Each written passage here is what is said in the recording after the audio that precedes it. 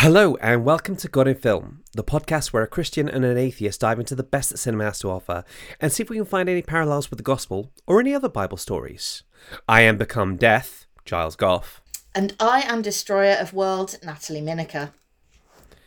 And today, for this very special episode, we're going to be looking at Oppenheimer, Christopher Nolan's adaptation of American Prometheus by Kai Bird and Martin Sherwin. Now, this probably won't be the usual type of episode where I find some incredible minutiae and say, well, that's quite interesting because that links back to Job 3 verse 2 or whatever. This is actually really just trying to take some time to actually process the thoughts that came up in that after seeing that film. Like a lot of people out there, I did the Barbenheimer, or technically I did the Oppenbarb after I'd seen the film.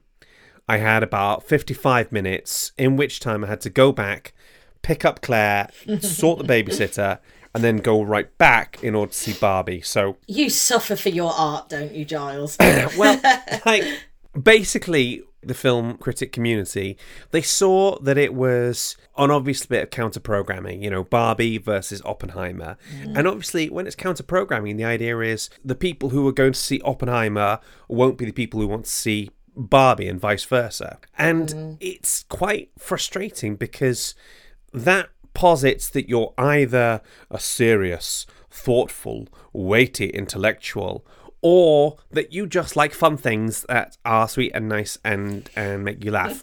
And film Twitter and the film community in general just went, no. We're going to see both because screw you. That's why. I did hear that Warner Brothers distributes Barbie and Universal distributed Oppenheimer. And obviously Warner Brothers used to do all of Chris Nolan's films, so all the Dark Knights. And basically Nolan had a massive falling out with the Warner Brothers over there. At one point they decided they were going to put like everything on their HBO Max streaming system. So he had a big fallout with them over like the release window. So there is some people out there that suggest that Warner Brothers counter-program Barbie just to mess with him, but I don't know how much truth there is to that, but I find it interesting. Anyway, we are not going to be talking about Barbie today. Well, I was just going to ask, is there any plan to do a Barbie episode? Because I actually think there are, depths to be mined there. Yeah. There's Plato's Cave and there's lots of other stuff in there. The reason why I do this podcast, or the reason why that I have any drive to do this sort of thing at all, is because I want to be able to say something I don't think anybody else has thought of yet. And as best I can tell, every possible thought about Barbie has been had and has been sort of put out there. My good friend Shahina Udeen, she looked at whether Barbie was just about white feminism or intersectional. She argued that it was intersectional in the Radio Times. You should sort of check that out. You decided that Barbie had like a Buddhist sort of angle to it. Yes. Mrs. Fisher, the media superstar, she was like, oh wow, this is so postmodern. I'm like, yes, postmodernism is my jam. I just couldn't see any way of linking it to the Bible. And my thinking is if there's a white male who doesn't want to make everybody listen to what he has to say, then maybe you guys should embrace that. Do you know what I mean? Coming back to the film we're actually here to talk about. Yes. Nat, how did you feel coming out of Oppenheimer? Enjoy is a hard adjective to use for this film because it's like, yes, it is a wonderful piece of filmmaking, but you don't always feel particularly comfortable while you're watching it because of the content itself. But I thought it was brilliant, and I really felt like I learned a lot about some historical events that I wasn't even aware of. Like, obviously I knew about Hiroshima and Nagasaki and had heard of Oppenheimer, but I didn't really know that much about the Manhattan Project, and I had no idea about Oppenheimer's, like, what happened to him afterwards with the hearings. And I think that's, I think there's a lot of people who were being educated about stuff that we probably should have known. As you know, my dad was a nuclear engineer. He was like shift charge at Wilver Power Station for a lot of years, and in an attempt to kind of to have something to talk about with him, I sort of cultivated an interest in sort of nuclear power and nuclear energy. But the problem is my brain just isn't very good. As soon as there are maths brought into the equation, my brain goes, okay, I'm done. I'm going to go play on the swings. I'll see you later. So if I can't handle the science of nuclear fission or anything like that, the closest thing my brain can do is it can look into the history of a thing. So that's why I go to on that particular front. I first learned about the name Manhattan Project, I think possibly from you, because Was it through Watchmen? Watchmen, yeah. Why is he called Dr. Manhattan? And it's like, oh, well, there was the Manhattan Project. Yeah, same. Can I just say, I think you're being slightly harsh on yourself. I consider myself to be quite good at maths, and nuclear stuff is just beyond my ability to comprehend. So I don't think that's a you thing. I think that's just a normal people thing. Very good. Okay. All right. Now, without further ado, let's get into Nuts Facts. Nuts Facts. Oppenheimer is a 2023 biographical drama film written and directed by Christopher Nolan and starring Cillian Murphy, Emily Blunt, Matt Damon, Robert Downey Jr., Florence Pugh, Josh Hartnett, and I could literally just keep going on. Like Gary Oldman's in there. He plays Truman. Yeah, thank you. The film chronicles the life of American theoretical physicist J. Robert Oppenheimer and his work on the Manhattan Project, the top secret development of nuclear weapons during World War II. The movie was released on the 21st of July 2023 and to date is Nolan's longest movie, running at a bum-numbing 3 hours. Didn't feel like 3 hours, though, did it? Absolutely didn't. And this is a fact that keeps getting passed around, and it's come from Nolan himself, that the entire reel of IMAX film stock used for the production is 11 miles long and weighs 600 pounds. So if you go and see it in full IMAX, they've had to bring it in on the back of a truck. Cillian Murphy has appeared in more Nolan films than any other actor except...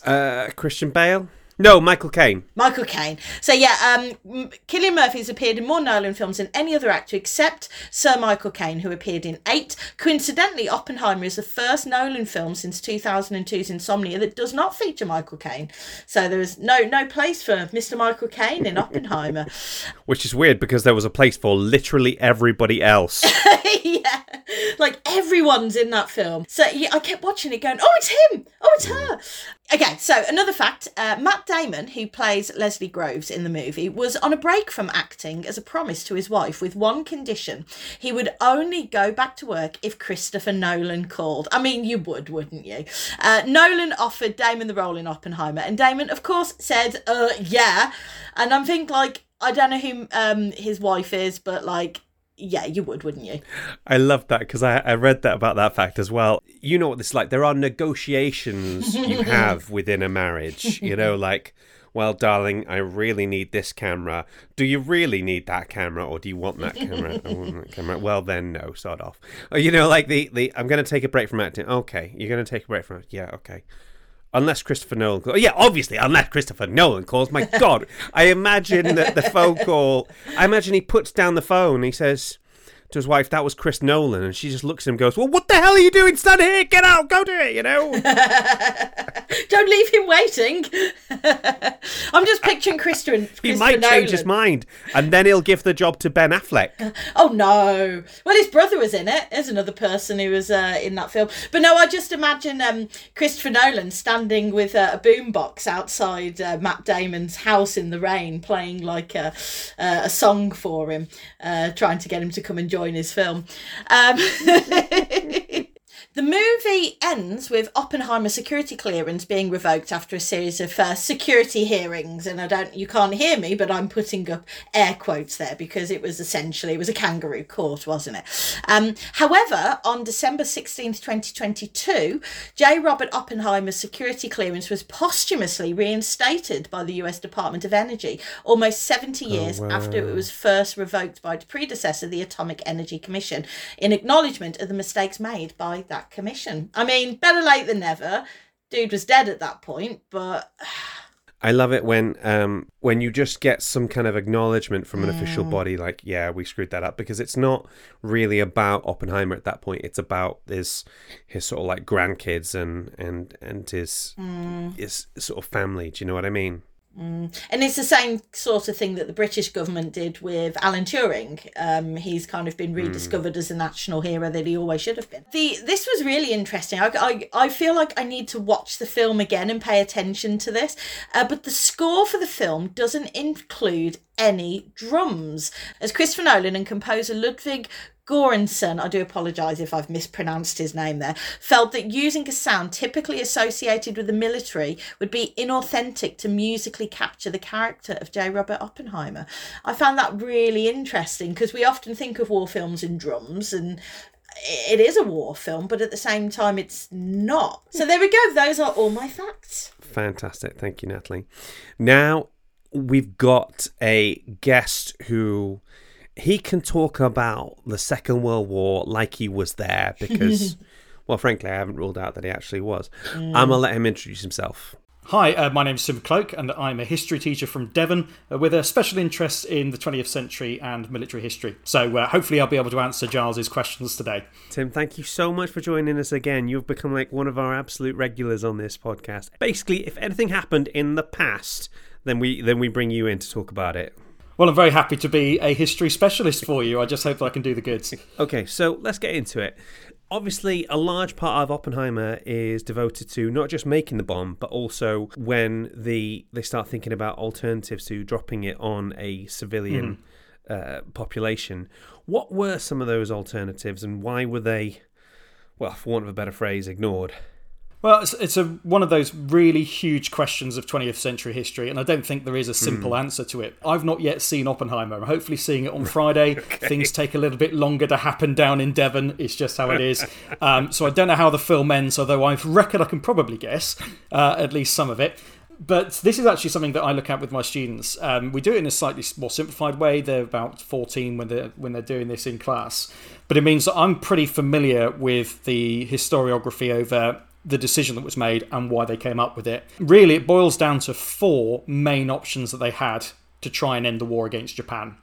In no particular order, those options were the dropping of the atomic bombs, which is, of course, what actually did happen. A demonstration of the power of those weapons to try and intimidate Japan into surrendering. The invasion of the Japanese home islands. And the other one being conventional bombing. I say actually there's 4. There's 5. I suppose there's the one that actually did happen and 4 alternatives. The last one is one that I'll probably expand upon the most, because I think it's such an ignored one, and that's the naval blockade of Japan itself, which was another option. Right. So ultimately, Allied commanders, led by the USA, they had 5 options, including the dropping of the atomic bombs. Okay. Talk us through some of those options then. So was the plan to sort of show them footage from the Trinity test on one of those possible alternatives, or what? Well, this is the interesting one. I don't think the demonstration theory really got much momentum behind it for a couple of reasons. First of all, there were not many of these bombs at all. So using one in a demonstration would deplete the stocks of an incredibly powerful but incredibly expensive weapon, which is a horrible way of looking at it economically, but that was a consideration. But there were other problems with it as well. Showing them footage would not be believed. You know, much as today we doubt the things that we see in video footage, so it could have been doctored or it could have been a trick in some way. It would have probably had to have been a live demonstration. Where would you arrange that? How would you get the Japanese to agree to turn up to it? All of that would have been tremendously difficult. Another problem with doing that is, would the Japanese really have believed that the Americans had more of these bombs, or whether they would be prepared to use them? And I think the third one is, what if it didn't work? What if they get all that together, they press the big red button, so to speak, and it just doesn't work? That's possibly going to be a huge backfire. So the demonstration theory probably wasn't a realistic one. Right, okay. And then obviously there's the naval blockade, which you were saying is the one that often gets the least amount of press, for want of a better phrase. Yeah. Well, the naval blockade is an interesting one because in this country, so in the United Kingdom, we're really familiar with the idea that Nazi Germany tried to starve Britain into surrender using submarines and U-boats. The Battle at the Atlantic, the sinking of merchant shipping, massive part of the war. Churchill famously said it was the only thing that scared him in the war, and with good reason. Could well have lost Britain the war if that hadn't been sorted out. Well, the Americans were doing very much the same thing to the Japanese in World War II, except unlike the Germans, they basically succeeded in doing it. There were other Allied submarines out there, a small number of British and Dutch ones as well, but it is a predominantly American effort. To get statistical for a moment, and then to go on what the effects of that actually would have been. In 1944, so the last full year of the war, the Americans primarily sank 2,380,000 tons of Japanese ships, which is a huge amount. They didn't sink that much in 1945, but that's more because the Japanese had simply just about run out of ships. So in the entire Pacific War, American submarines sank over 2,000 Japanese ships, and by the end of the war in 1945, so in August 1945, Japan was down to about 23% of its pre-war merchant shipping fleet. So over 75% of all of their merchant shipping fleet had been sent to the bottom of the Pacific. And Japan was in a similar position to Britain in terms of being an island nation with a similar sized population, about 31 million or so. And the prospect of them having to rely on imports, and those imports being completely severed, was an absolutely catastrophic one. So the naval blockade is one that likely would have forced the Japanese into surrender within about a year of it happening. I say that with a certain provisos, because that's assuming that the Japanese High Command would have taken the suffering and starvation of the civilians as being a pretext for surrender, when of course it was completely contrary to their way of fighting and their beliefs. But it seems hard to believe that even Japan could have fought on for much more than about a year with a naval blockade like that. Also, a naval blockade. You can tell me if I'm wrong here, but I mean, naval blockade is still quite like a large, significant target for the Japanese. Either the Americans aren't necessarily able to do it completely safely for that period of time, are they? No, I mean, submarine warfare was always one of the most dangerous parts of warfare at that time, but you've got to understand that a little bit like it's kind of the opposite situation to what happened in the Atlantic, where German submarines became very much the hunted by the end of the war. The Japanese shipping losses and their naval losses also to things like air attack were so hugely severe that their ability to counter American submarines and aircraft was by 1945 falling apart as well. There's a reason why by the Battle of Okinawa you've got a significant proportion of the Japanese attempt to strike back at surface fleets being suicide attacks by kamikazes, because trained pilots, good quality aircraft with a good survivability rate were by that point very few and far between, sadly. It's interesting you brought something up there about Okinawa, and I think, if I'm right, I think you told me when we first talked about this last week that Okinawa was almost seen as like an example of what a Japanese invasion might be like. It might be one of the most compelling reasons for dropping the bomb, because it'd be quite bloodthirsty. Yeah. Could you expand on the Battle of Okinawa? Yeah, sure. I mean, Okinawa is a frankly horrific battle, even by the standards of World War II. It's really quite a chilling one. You've got military forces, you've got civilian forces. Well, the suffering of civilian militia, for example, on Okinawa was really significant. The line between who was a civilian non-combatant and who was a mobilised Japanese soldier were increasingly blurred by this fight, and that was encouraged by the Imperial Japanese Command as well. I mean, if you try and look at the strength of Japanese forces in Okinawa before the battle, you're looking at around about 70,000 military personnel and about 30,000 mobilised civilians, with the result that it becomes pretty much a battle of annihilation. So a lot of the extrapolation of what might have happened with an invasion of Japan itself, and we've always got to stress this is counterfactual, it never actually happened, so we can only estimate, is if it had followed a similar sort of loss pattern as the Battle of Okinawa, we are talking something that would have been truly catastrophic, probably the worst battle of the whole of the Second World War. Statistics, as I think I've said to you before, are really reductive, aren't they? But we're looking at around 110 to 120,000 Japanese people killed in the Battle of Okinawa, out of a mobilised population of maybe 130,000. I think that is virtually, and everyone who was mobilised was killed in some way. You had suicides of civilians who felt that they wouldn't want to be occupied by the Americans.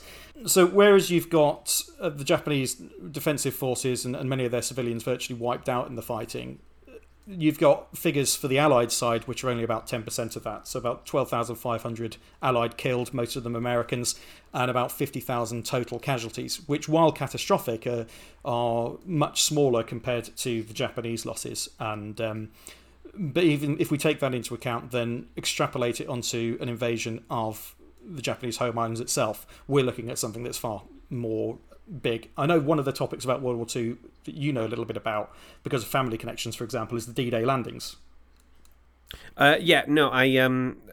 My grandfather, he was a Normandy veteran. He wasn't at D-Day, but he was there. When I growing up as a kid, when you hear that he was at Normandy, but he wasn't there at D-Day, you're like, oh, well, okay, well, it was probably quite nice and safe by that point. And I'm like, no, absolutely not. That was not the case in the slightest, So, yeah.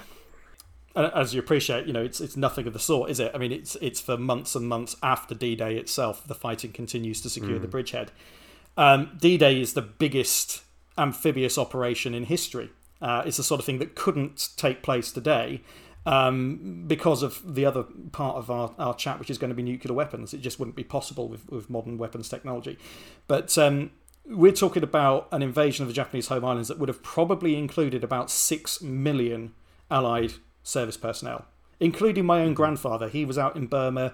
I've got sort of a bit of a vested interest with my interpretations of this, because I know that very likely my granddad would have fought in the invasion of Japan and maybe wouldn't have survived it. He'd already had an absolutely terrifically awful war, and it would have only got worse. Then on the other side of that, when you're looking at the stakes for Japan, and I've taken my figures for, today from a book by R. Frank, which was written in 1999, but based upon intelligence estimates from the time. They're looking at Japan having 4.3 million soldiers, so fewer than the Allied forces, but how many of their civilians would they have mobilised as well? We do know that Japanese schools, for example, were instructing school children on how to stab American soldiers with carpentry tools, for example. So we are talking about a truly apocalyptic event if it happened. But it didn't. So there's only so much we can talk about in terms of how awful it would have been, because frankly we just don't know. But the projections were looking very, very bad. So coming back to actually dropping the bomb, we're gonna later on in the episode, we're gonna be sort of looking at the ethical questions of that, and by the sounds of it, this is the sort of thing you tackle with young minds every single year. So how do you approach this question, and what are some of the common conclusions that some of your students come to with it? I think it's worth pointing out as well that it's all very well for us here in 2023 to be looking back on these events, but something else that they wouldn't have had in 1945 is our moral qualms and taboo over the use of nuclear weapons. They'd never been used before. Their effects were only partially understood. For example, radioactive fallout, the effects of radiation were beginning to be understood, but it wouldn't really be known until they were very tragically, of course, used in action. And the other thing that's rather uncomfortable to think of is that Hiroshima and Nagasaki were both cities filled with civilians, both cities that were absolutely devastated by these bombs, but they were not the first cities devastated by bombing in the Second World War. The firebombing of Tokyo killed a similar number of people, the difference being that this was not just one plane and one bomb per city. We're talking, maybe 40 raids using hundreds of B-29s, dropping firebombs over a course of weeks and months, but the result very much the same. They did like a letter bombing campaign after Hiroshima, didn't they? They dropped letters over cities, telling people to flee the cities and to implore their leaders to surrender. And I think there was something like, we have this new bomb which is the equivalent of 20,000 of our B-29s or something like that. I think there's a certain amount of that, but there's a little bit, from the reading I've done, I think it is a bit of a myth to say that the Japanese were being warned about this new weapon. Curtis LeMay, who was in charge of US Air Forces over Japan at that time, those letter campaigns did happen, but I've not found really good evidence that they specifically mentioned the use of these new bombs or whether it would have been believed even if they had been. And it was much more about, dare I say, to use a kind of a biblical metaphor, a fig leaf for the American bombings, saying we're trying to be humane, when actually it was just a tiny cover for what they were probably going to do anyway. I think that there is possibly an argument to say that the very worst outcome that could have happened for Japan at the end of World War II would have been the naval blockade, because the American planning over that was planning for the contingency of causing literally millions of civilian deaths through starvation. And that would have been the only way to force the Japanese leadership to any sort of negotiating table. Because even after the dropping of that first bomb, the leadership was still split over whether to surrender or not, and it took the emperor himself to break the deadlock. And even the Americans gave a tiny, well, I say the Americans, the Allies gave a tiny bit of wriggle room where they demanded an unconditional surrender, but eventually agreed to allow the emperor to carry on as head of state, which he did, of course. Hirohito carried on as Japanese head of state for decades afterwards. So I would never play down the awfulness of the bombing of Hiroshima and Nagasaki. But when you look at some of the alternatives from the standpoint of overall human suffering, I think that there is a conclusion there that it wasn't the worst that could happen. And I say that with the most gritted of teeth. Yeah. Tim, whatever I bring you on for the next show, I can guarantee it will have to be cheerier, because there simply can't be a worse option than this one today. Thank you so much for bringing the knowledge, as always. We know you can be counted on. We absolutely love having you on the show. Thanks for having me. I'm off for a cup of tea. Hey guys, it's Editing Giles here. This interview with Mr. Cloak was really enjoyable, with incredible amounts of knowledge, to the point where I had to be reminded that we're not actually a history podcast. So if you'd like to hear the full interview in all its granular detail, you can go to www.patreon.com/God in Film Podcast and sign up to our Bishop Waller-Bridge tier to hear it, along with additional interviews and special bonus episodes like our God in Music and God in Gaming episodes. And now, back to the show. So, Nat, that was Tim Cloak. What do you think? As always, I just feel so envious that I'm not one of his students, because he sounds like he's must be such a good history teacher. He is one of those kind of smart people who makes you feel more intelligent just talking to him. I think that's a really special skill, and I really love that about him. Now it's time for Finding the Faith in the Film. Da, da, da, da, da, da, da. I've been practicing. I've been rehearsing all week. Awesome sauce. So, as I said, I had only 55 minutes to process my thoughts on Oppenheimer after it finished, before going into Barbie. A week later, I wrote an article about it for Premier Christianity, and that still hasn't quite been enough time. So you and I are just going to chat through some of the moral quandaries, some of the existential dread provoked by this film. And my main thing I'm going to be looking at is, how should a Christian respond to the moral questions posed in Oppenheimer? As I see it, that breaks down to two separate but interconnected questions. So firstly, should they have made the bomb, and should they have used it? So to answer the first question, we've got to step back a bit. Oppenheimer is a film that is concerned with chain reactions, and if I was looking for like the first link in that chain, it would have to be the first successful attempt at splitting the atom in 1938. Did you know that it was a woman involved with that?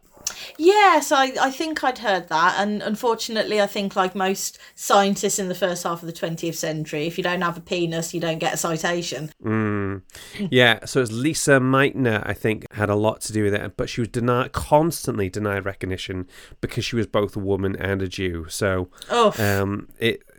I mean, So yeah, a lot of people say Meitner should have been awarded the Nobel Prize along with a colleague, Dr. Otto Hahn. But from that moment, and they do it, they sort of get the point across beautifully in the film when the guy runs in, he sort of runs out of the barber shop holding the newspaper and shows them that it can be done. And it's when you know something can be done, then it's all about making it happen. Does that make sense? You know, obviously the other thing is splitting the atom always seemed a bit weird. So the way I understand it is the neutrons smash into the electrons, or the electrons smash into the neutrons, and the neutrons then split up, and then they create more neutrons split up, smashing, and it creates a huge amount of energy as all these things are kind of pinging off in each other and just keep on pinging all over and over. Yeah. And it creates massive amounts of energy. And this is effectively like the starter pistol in the race to harness this energy into a bomb. And Hitler has access to some of the best theoretical physicists in the world. There's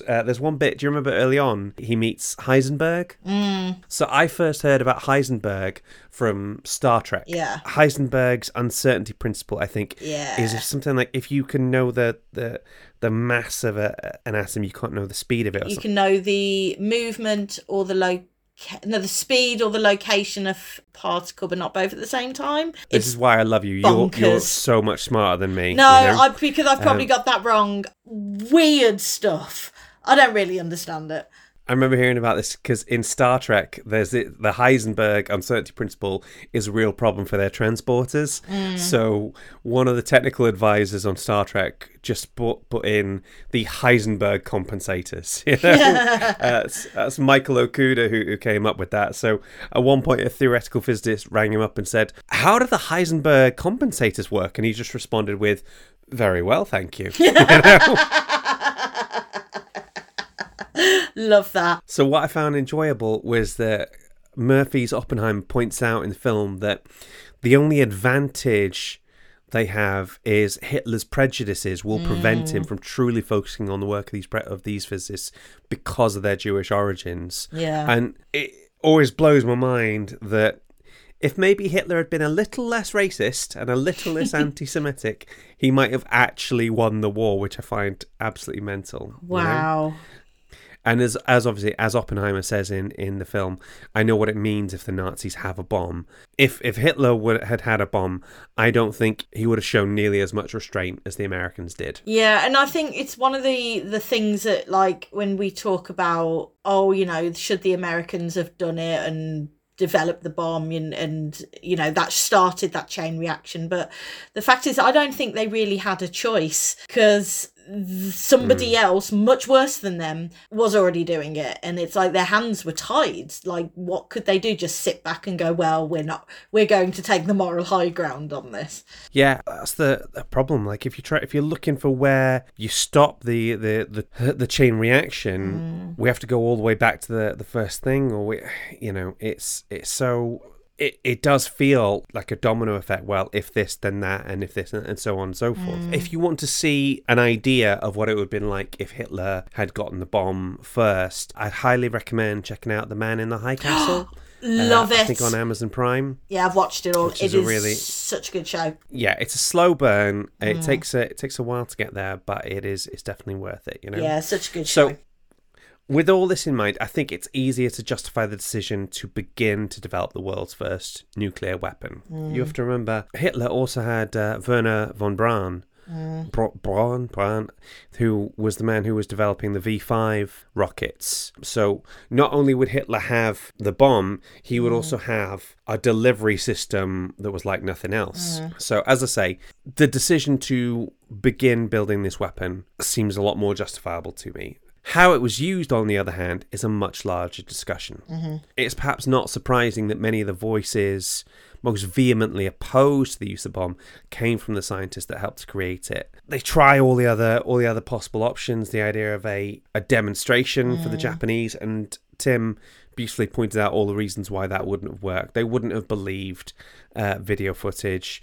It would have been impossible to sort of get them to sort of come in, sit down, have a cup of tea, watch a massive bomb go off, and then go, if you don't surrender, we're going to use this on you. Because I was interested at one point about whether the belief that the Japanese wouldn't surrender, how much of that was kind of just Americans needing to feel like they're not responsible. But the more I looked into it, the more I saw that was very much the thing.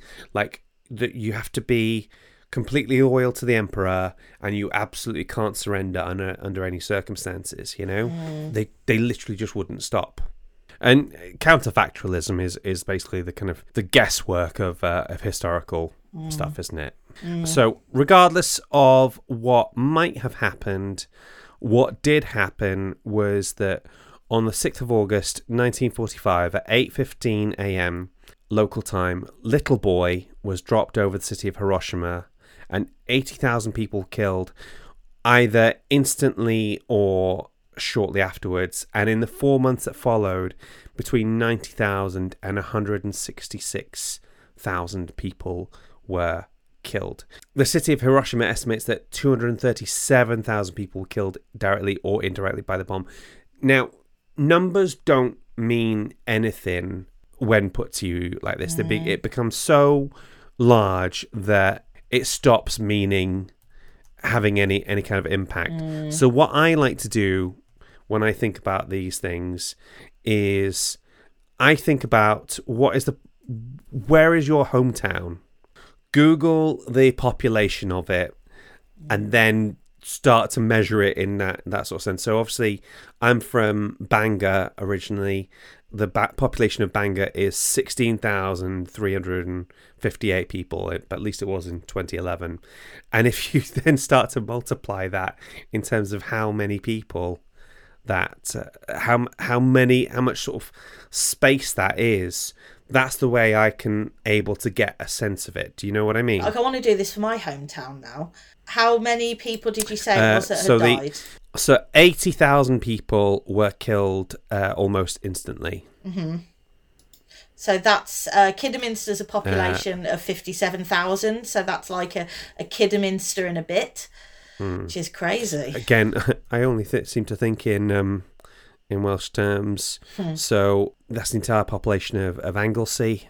Wow. All wiped out, And you have to personalise it to yourself, because otherwise it's just numbers, How many say 250,000? 237,000 killed either directly or indirectly. So where I live right now in Trafford, which is sort of a borough of Manchester, that comes to 236,000. So you imagine where you live, and you imagine every single person wiped out there, and how far you'd have to go before you saw another person. That's the best way to try and put this into a sense of scale. Another good way to envision these massive numbers is how long it would take you to count if you counted one death per second.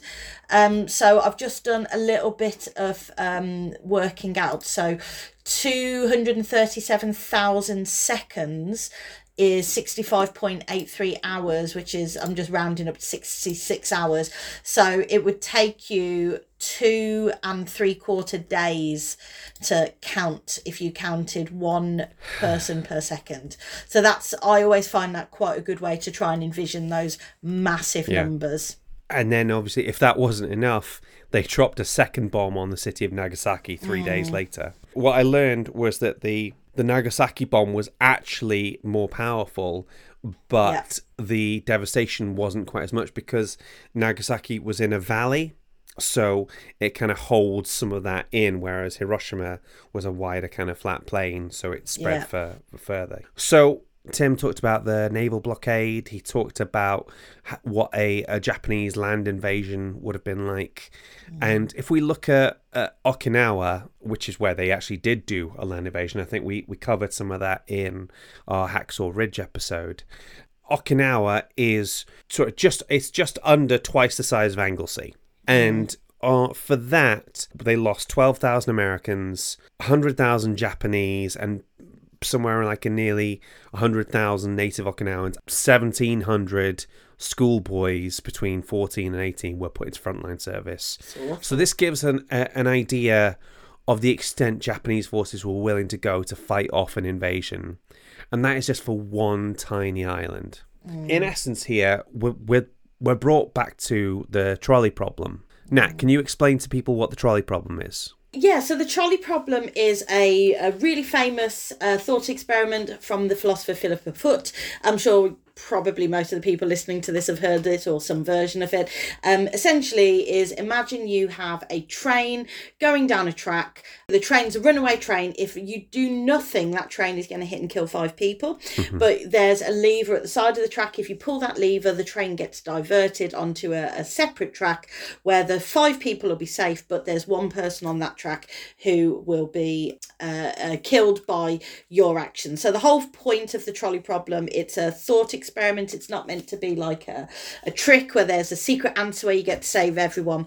It's all about testing the limits of our ethics. So most people agree that the trolley problem, the solution is it's ethical to pull the lever because you're going to save the 5, and even though it will kill 1, ultimately you end up saving more lives. And there's loads and loads of different variations on it. And I think it's often one that gets talked about with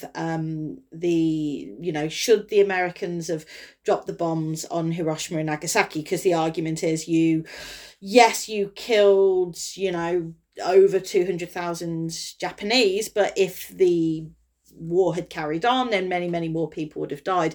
But personally, I feel that the trolley problem, there's a limit to how far you can push that metaphor, because in the original trolley problem, you can see the 2 outcomes. You know that if you do nothing, 5 people will die, but if you pull the lever, 1 person will die.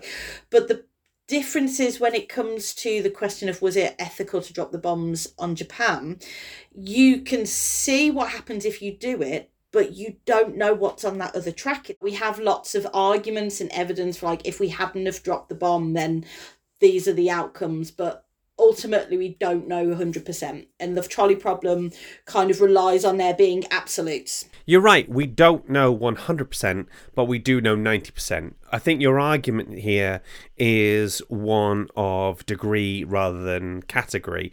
We have a really good idea what could have happened there. It's like if you'll find your car driving straight towards a tree, you don't know exactly what would happen if you didn't slam on the brakes, but we've got a pretty good idea. I don't know. I don't think it's necessarily that clear cut. But No, I think we're just going to have to agree to disagree. I feel like we're going around in circles on this one a little bit. Fair enough. The trolley problem, the thought experiment, essentially is summing up a point from utilitarianism, which is an idea that comes up from Jeremy Bentham around the time of the Enlightenment. He comes up with this idea that utilitarianism is the greatest happiness of the greatest number that is the measure of right and wrong. It's not a bad measuring stick, obviously, to make moral judgments, but for Christians it can present something of a challenge because it has no moral absolutes and any act can be justifiable under the right circumstances. Another thing about Bentham's thing is, I think in one version he says the greatest happiness,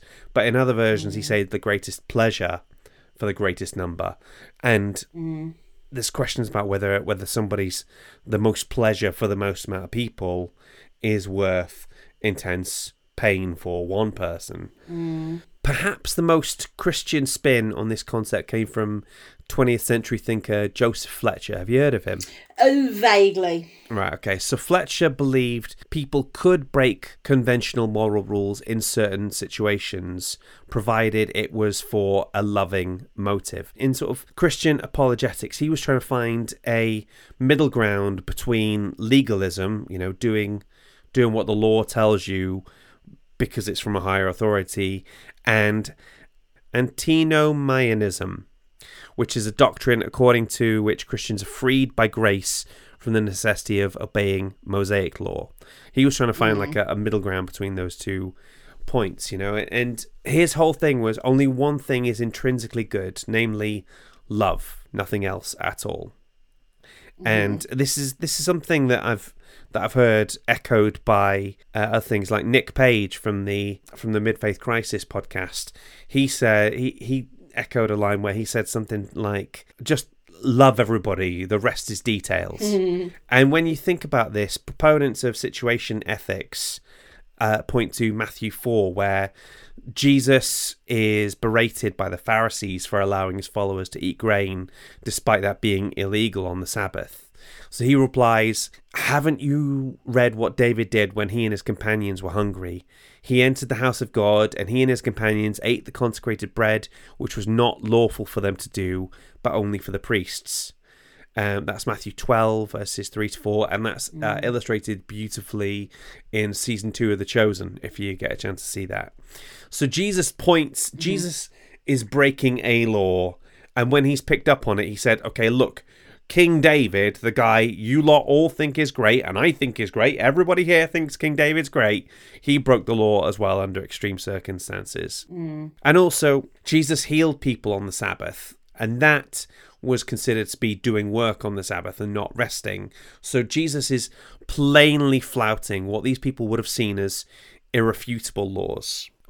So all that said, it's still incredibly hard to think of dropping the bomb as an act of love, and this is one example that stretches situation ethics to breaking point. Are you aware of the distinction between act and rule utilitarianism? I had heard this distinction. I think act utilitarianism was the one I'd heard of. Do you want to break it down for us? Yeah, so basically, like, somebody described it as it's when STEM people try to do philosophy. The idea that you can basically make a mathematical equation out of ethics. And utilitarianism, it's often, like you said, the greatest good for the greatest number, the greatest happiness for the greatest number. There's actually quite a lot more to it. Like that's like the headline. It's all about increasing the overall good in the world, and that is looking at like long-term good is better than short-term good, and good for many people better than good for one, and stuff like that. But there is the problem that you do end up with, like you said, justifying unethical things because that's what will create the greatest good. I don't know if I've ever done this the version of the trolley problem, which is it's instead of it being a runaway train, it's a doctor and organ transplants. I think I might mention this. So essentially, would it be okay to kill one healthy person, harvest their organs and save the lives of 5 people? Most people would say, no, that is very, very wrong. But then when you say, however, you said you would pull the lever and kill one person to save 5, why is there a difference there? And that is where like act utilitarianism falls apart, because act utilitarianism is taking each situation on a case-by-case basis. So you don't look at the kind of long-term outcomes. Like in this particular case, killing one person, taking their organs and saving 5 would create more happiness. However, do we want to live in a world where people can just be randomly snatched off the street and have their organs harvested?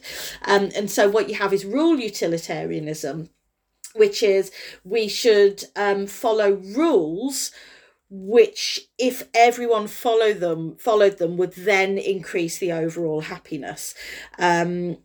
I think when it comes to like talking about whether it was ethical to drop the bombs on Japan, I think utilitarianism kind of, a lot of the time when making decisions in utilitarianism, you're looking at, well, what have I done in the past and what has worked? Obviously, like, particularly with rule utilitarianism, it's like, well, I know what when this thing happened before, it produced this amount of happiness. But obviously this was the first time this had ever been done. And I think we come to a point where the philosophy only gets you so far. Yeah.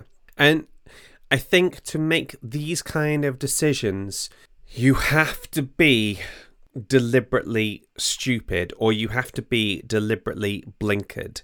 Truman found this decision easier to make because he decided to only count American lives on this point. There's the one bit you remember in the film where they are trying to make a decision about which city to go to, and the Secretary of State says, let's rule out Kyoto. My wife and I went there to that city on honeymoon. It was lovely. And it's a stupid reason. It's a daft reason, but there's only stupid decisions left to make by that point. Do you know what I mean? Yeah. There's a part of me, however much I would like to embrace utilitarianism, and I do that in some aspects, there's a part of me that has that Kantian thing in the back of my head, the idea that there being like absolute moral rights and moral wrongs. So whilst I can recognise the utility and the reasons for dropping the bomb, I wouldn't have wanted to be the one to do it, you know? One thing I think that theists have on some level is that I expect to at some point stand before God and have to justify my actions effectively, you know? And I'm not talking about like, you know, oh, I sinned here, I made a mistake and I repented for it, because God is fine with that. God's like, okay, fine. But what about if it's something where you'd say, yes, I did that and I would do it again in the same situation? And that's sometimes in the past when I've been talking to Phil about like legalism versus utilitarianism, when presented in that sort of form, we've tend to go for utilitarianism. But I think before you even think of a philosophy, you have to work out what your underlying principles are that will help you make those decisions. Love doesn't seem to me like a bad one to start with, but Joseph Fletcher, who comes up with situation ethics, which is like a Christian spin on act utilitarianism, also was able to justify eugenics. As far as he was concerned, a person who had Down syndrome didn't have a life worth living at all. But then again, if you were asking people about whether they were pro-life or pro-choice, most of the sort of pro-choice people would come back to some form of utilitarianism, that aborting this fetus is the part of the greater good for the greatest number of people. So there is no easy way to shake this down. You have to be deliberately stupid. So wherever you land on the necessity of dropping the bomb, no one could have come out of this film thinking that any future use of a nuclear weapon could be a good thing. Do you know how many nuclear warheads Britain has? I'm going to have a guess at 30? 270. Oh my God. 270 nuclear weapons. And the only good news I could find about this was that that's actually quite low compared to what they used to have. Back in the 70s, they had 540. So broadly speaking, the scale of sort of denuclearization has gone down over time. I tell you what is quite terrifying is when you look at the scale of the weapons that we have these days compared to what happened at Hiroshima and Nagasaki. Have you ever heard of the Tsar bomb? It's something ridiculous, like 50,000 times Hiroshima or something like that. Don't quote me on the exact numbers. The mushroom cloud that it created was basically up into like the upper atmosphere, and that's the biggest bomb that's ever been detonated. Are you googling Tsar bomb now? No, I'm actually going to something I go to when I think about this. It's called Nuke Map, nuclearsecrecy.com, where you can pick a point on a map anywhere in the world. Oh, yeah. And you can choose which type of bomb. So if you ever need a sense of the scale, that's going on. I think we can agree that Oppenheimer is Nolan's most overtly political film to date. And the last scene where there's a conversation between Einstein and Oppenheimer, he says about when we were talking about was that had we started a chain reaction that could destroy the entire world? And he says, I believe we did. The best I can always think about that is like, I hope they're wrong. I think the campaign for nuclear disarmament could have like little stands next to in the cinema foyers as you come out, because I think this is possibly one of the best sort of adverts for it. Okay, that wraps up our episode, our Finding the Faith in the Film. That wraps up our episode. Now, have you had something within driving distance of a good time? I have had a time. Time has had. Fantastic. Okay, listeners, if you have been and if you've made it this far, well done. Thank you so much. And we'll see you next time. Bye. Bye. God in Film is hosted and created by Giles Goff. That's me. Mixing and editing by Giles. Our logo was designed by Julie Walsh. And our theme tune was composed by Rick Lee. Waffle editing by Julia Hall. God in Film is a Dask production. Please rate and review. Unless it's a 1-star, in which case Assemble a team of the best writers in the country. Set up a base of operations somewhere remote. Remember, if they're not allowed to bring their families with them, you'll never get the finest minds to join you. Then, working day and night, craft a negative review that is so explosive, so scathing that will have to be treated for third-degree burns and radiation sickness. Good luck.